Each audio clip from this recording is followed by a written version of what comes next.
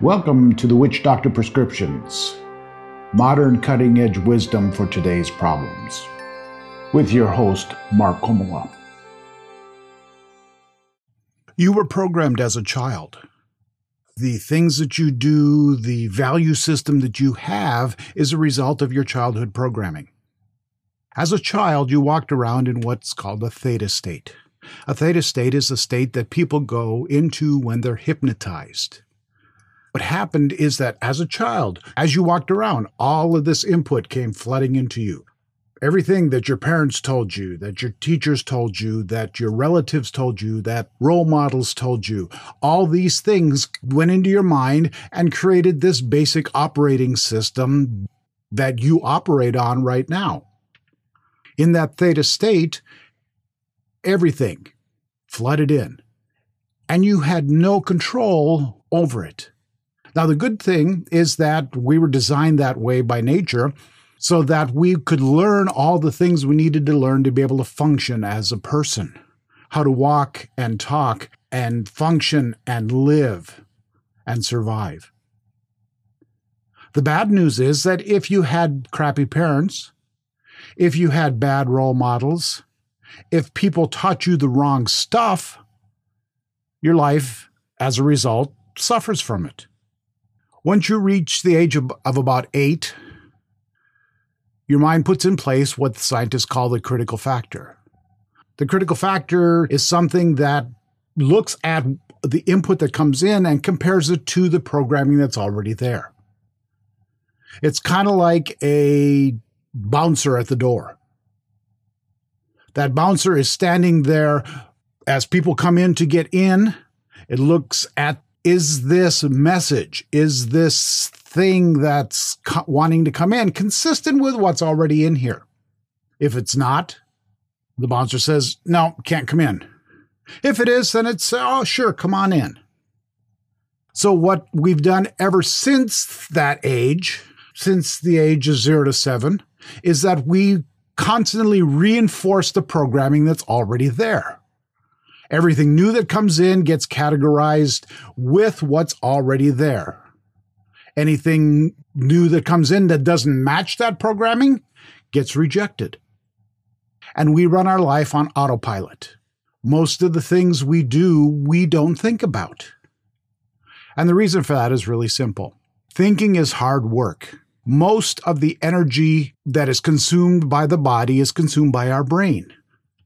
Having to think is difficult work. It is energy-consuming work. Our body was designed to the point that once we created this set of programming, we could run most of the time without ever having to make a decision. And there are some people who never make decisions. They just kind of go with it. Now, the way our mind works is it does not categorize things as good or bad. The categorization is familiar and unfamiliar. And there was a reason for that, too. Back in early caveman days and time out in the jungle, it was the familiar that kept you safe. You went the paths that you knew. You did things to keep yourself safe. You hung around with the people that you knew. If somebody different came in, you were very wary of them because they may be somebody coming to hurt you. So the mind works now on familiar and unfamiliar. And that's where we've developed a lot of fears. Most of us now are not in danger of someone coming in and killing us or being eaten by a lion or a tiger. Most of our fears that we've developed really don't make that much difference. Fears of what would someone else think, or public speaking, or meeting new people. Most of that's not going to kill us. Although we think it does. We feel like it does. Let me tell you a little bit about my story. I was raised as the oldest of 7 kids.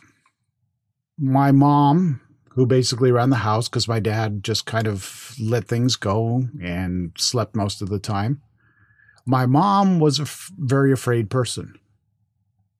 She did not want us to go and have friends and go places and do things. In fact, she didn't get her driver's license until the year before I did. we were kept at home. And I remember as I was growing up, I was only allowed to go visit a friend from school twice. And even then, it was when I was 10 or 11. It was always, we couldn't go anyplace. We couldn't do anything. I can imagine with 7 children, you're embarrassed because in my house, we were embarrassing. And as I was growing up, we learned as part of our programming is to make fun of people, especially each other. We would tease and torment each other to the point of tears. Anything we could find, anything we could do to make fun of somebody, to tease them to no end, we did. I remember my sister, we had these, they were like baseball cards, except they had superheroes on them. There was a Batman card. I don't remember what was on it even, but she was afraid of it. My brothers and I would enjoy tormenting her by showing her the card. I'm not proud of it, but that's the way we were raised. But I learned very early on that I did not tell anybody anything about myself because I was afraid of giving them ammunition to tease me with, ammunition to make me feel miserable, ammunition to make my life hell. And they tried. So I learned very early, I didn't tell anybody about what I wanted or what I liked or who I liked. Because if I did, it would be a never-ending barrage of teasing. Now, that thing that I learned as a child has kept me back in life. That fear of going out and meeting people and talking to them and opening myself up to them was a liability. Through most of my life, I was afraid. My mom, because we had 7 children, used to go to this church where she would get free clothes. And eventually she got dragged off to church, and as a result, all of us got dragged off to church. Now, I was kind of smart and learned things quickly. They found that out and kind of roped me into teaching classes, church school stuff. It became, a regular torment with my brothers and sister, but it was something that I could relate to. So I decided I was going to endure that. Eventually, after enough people would come to me and say, "Oh, you ought to be a minister. You're really good at this. You ought to be a minister." I decided I was going to be a minister. So I went off to school, went to college, went to seminary, and decided I was going to be a minister. Basically, when I got out, there was no minister's job at that time. So I decided, all right, I'm going to go and I'm going to sell Bible storybooks because they told me, oh, this would be great training to be a minister. You get to meet people. You get to talk about the Bible. It would be a great training to be able to eventually become a minister. But as I was doing it, I noticed that because of the programming that I had inside, I was afraid to go and meet people. I was afraid to put myself out there. Eventually, after many, many years of going to school and doing things, and I finally ended up teaching church school. And then at last I became a minister. As a minister, I worked hard. I preached. I taught. I helped people. And after 6 years of being a minister, it came down to the point that I was either to be ordained or I don't know what they were going to do. I figured they're going to ordain me. Look at all the stuff I've done. I've helped people. I've built this church, this one church that I went to. They had 2 people the first time we showed up. My family outnumbered the church members at that point 2-1. And yet through all the time and work and patience and all the stuff, by the time we were done there after 3 years, over 100 people showed up for our Friend Day event. And the church that was just barely started, the sanctuary was finished, but the rest of the church was just bare rafters. We had raised money, got volunteers, and we finished the church. So I thought, here, I'm doing all these good things. We've accomplished so much. They've got to ordain me. So in the middle of winter, January 20th, I was called down to the conference office, and instead of ordaining me, they fired me. Here I was. I had spent 19 years up to that point, going to school, working, doing all the things that I thought should be done. And they fired me. And it turns out really was my fault. I was afraid to open myself up. I was afraid to let people see the real me. They could see the pastor me, the intellectual me, the perfect me, but they couldn't see the real me. And as a result, I ended up alienating people. I alienated the existing elders of the church, and they caused trouble with the conference office, and they got me fired. At that point, I was devastated. Here I was. I had spent 19 years working to be ordained to be a minister, and it's all taken away from me. I was angry. I was upset. I was hurt. I was afraid. Truth is, my fears kept me from succeeding. After that, it took a long time. I learned that I needed to change the way I think in order to be successful. Operating on autopilot didn't get me what I wanted, didn't get me anywhere near what I wanted. So I went to a variety of seminars, read pretty much every book I could get my hands on, and designed a system where I could change this programming that's inside of me. And that's where reprogramming was born. Reprogramming is the process of changing the underlying operating system that operates in your brain that runs you on autopilot all the time. My operating system operated very much on fear, and I needed to change that in order to be successful. Now, there's a variety of ways that you can reprogram your mind. Remember, we talked about that critical factor? That critical factor makes it difficult to change your thinking conventionally. One method that people understand and is very common is what's called repetition. Doing the same thing over and over again creates a habit. And it works, but it's slow. Slow as hell. You've got to spend, and depending on who you talk to, 21 days, 60 days, however long, doing the same thing, keeping yourself doing the same thing in order for you to be able to create a lasting change in your life. For me, that's too much. It's too hard because it depends on you having enough willpower to be able to do that. Willpower is a finite resource. Willpower depends on the amount of sleep that you have and the amount of glucose or blood sugar in your system. If you haven't eaten or if you didn't get enough sleep, willpower goes out the window. So repetition is a valid, usable way to be able to change your mind, but again, it's a whole lot of work. Another way is hypnosis. Hypnosis is a very valid way. It's kind of going back to the same thing that you had as a child. You were hypnotized to create your operating system. Hypnosis bypasses that critical factor and allows you to reprogram your mind. Now, some people are afraid of hypnosis. They don't want to give others control of their mind. Well, the truth is, you're hypnotized all the time. Movies and commercials and the things that you watch and the things that you see use those principles to get their message into your mind. But the point is, you want to put your message into your mind. A system that I've come up with, I call it psychosomatic reprogramming.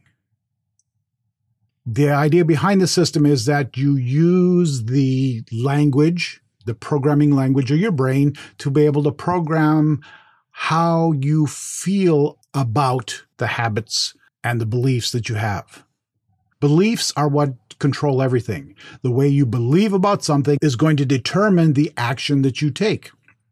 If you believe something is scary and you don't want anything to do with it, you're going to avoid it. If you believe something is great, you're going to want to go toward it. So in psychosomatic reprogramming, you can change the way you feel about the beliefs that are in your mind. I use an acronym called BEARPAW. BEARPAW is the steps that you take to do this reprogramming. First is belief. In order to change the way you think, you need to identify that belief that's in your mind. Say, for instance, you're broke, you're poor. You have certain beliefs about money and about rich people in your mind that keep you from attracting and gaining wealth. Those beliefs create actions. Those actions Just by the very thing that you do, you end up sabotaging your own efforts at getting wealth. So you have to identify the belief. That's the first step. The second step is you need to identify the emotions that are attached with it. Emotions are the barometer. They're kind of like the check engine light of our programming system. When you feel a certain thing, it's like a check engine light comes on and says, okay, this thing either matches or doesn't match my belief. Let's go back to the creating wealth. Let's say you're doing something to bring some passive income into your life or some extra money. If you look at it and say, all right, I feel afraid, I feel uneasy, I feel yucky, I feel whatever it is, those feelings are a way of telling you this matches or doesn't match my belief. So you need to identify the emotions that are attached to the particular belief. Next, you need to look at the A is for affect. How does that affect me? What does this belief do? If I have a belief that money is the root of all evil, then I'm not going to have any. I'm going to avoid it. I'm going to spend it. I'm going to do whatever I can so that I don't have any, and to the point of I probably owe people a whole bunch of money. How is it affecting your life? Once you've identified your belief, once you've found the emotions that are attached with it, how it's affecting your life, the next thing is to replace it. Decide on a belief you want to replace that belief with. Instead of money being the root of all evil, how about money being the joy of everything? Or money is a scorecard of success. Whatever belief you want to replace that other one with, choose a belief. That's the R. P, project. Project it into the future. If I change this belief, what is my life going to be like? Next week, next month, next year, 5 years from now, 10 years from now. How is my life going to change? You need to be able to see those changes and appreciate it. A is activate, and that's really the key. Activate is being able to take the emotions that you had about that belief initially and attach positive and fulfilling emotions to the new belief. And in the system, there's a variety of ways to be able to do that. That's the real key of this system here, is to be able to attach and activate new emotions to the new belief. And the last step of Bear Paw is walk.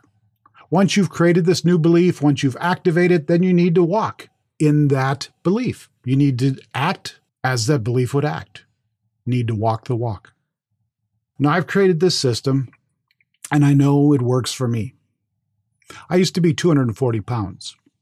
It really kind of scared me. I looked bad. I was heavy. And by using this system, by changing the way I thought, I lost 40 pounds. And it wasn't hard. I found myself doing the things that caused me to lose weight automatically. It wasn't a fight. I wasn't forcing myself to be something different. I was somebody different. In fact, I remember one time I was looking at my plate of stuff that I was eating, and I marveled. There was half the stuff I normally would put on the plate. And it was fine. It's like I didn't even realize it was working in my life. Reprogramming does work. Reprogramming is the way to get what you want. Sure, you can get there by repetition. You can get there by willpower. People have done it. But to me, that's too hard. Too much work. It's much easier and more effective to reprogram your beliefs. Once you reprogram your beliefs, anything is possible.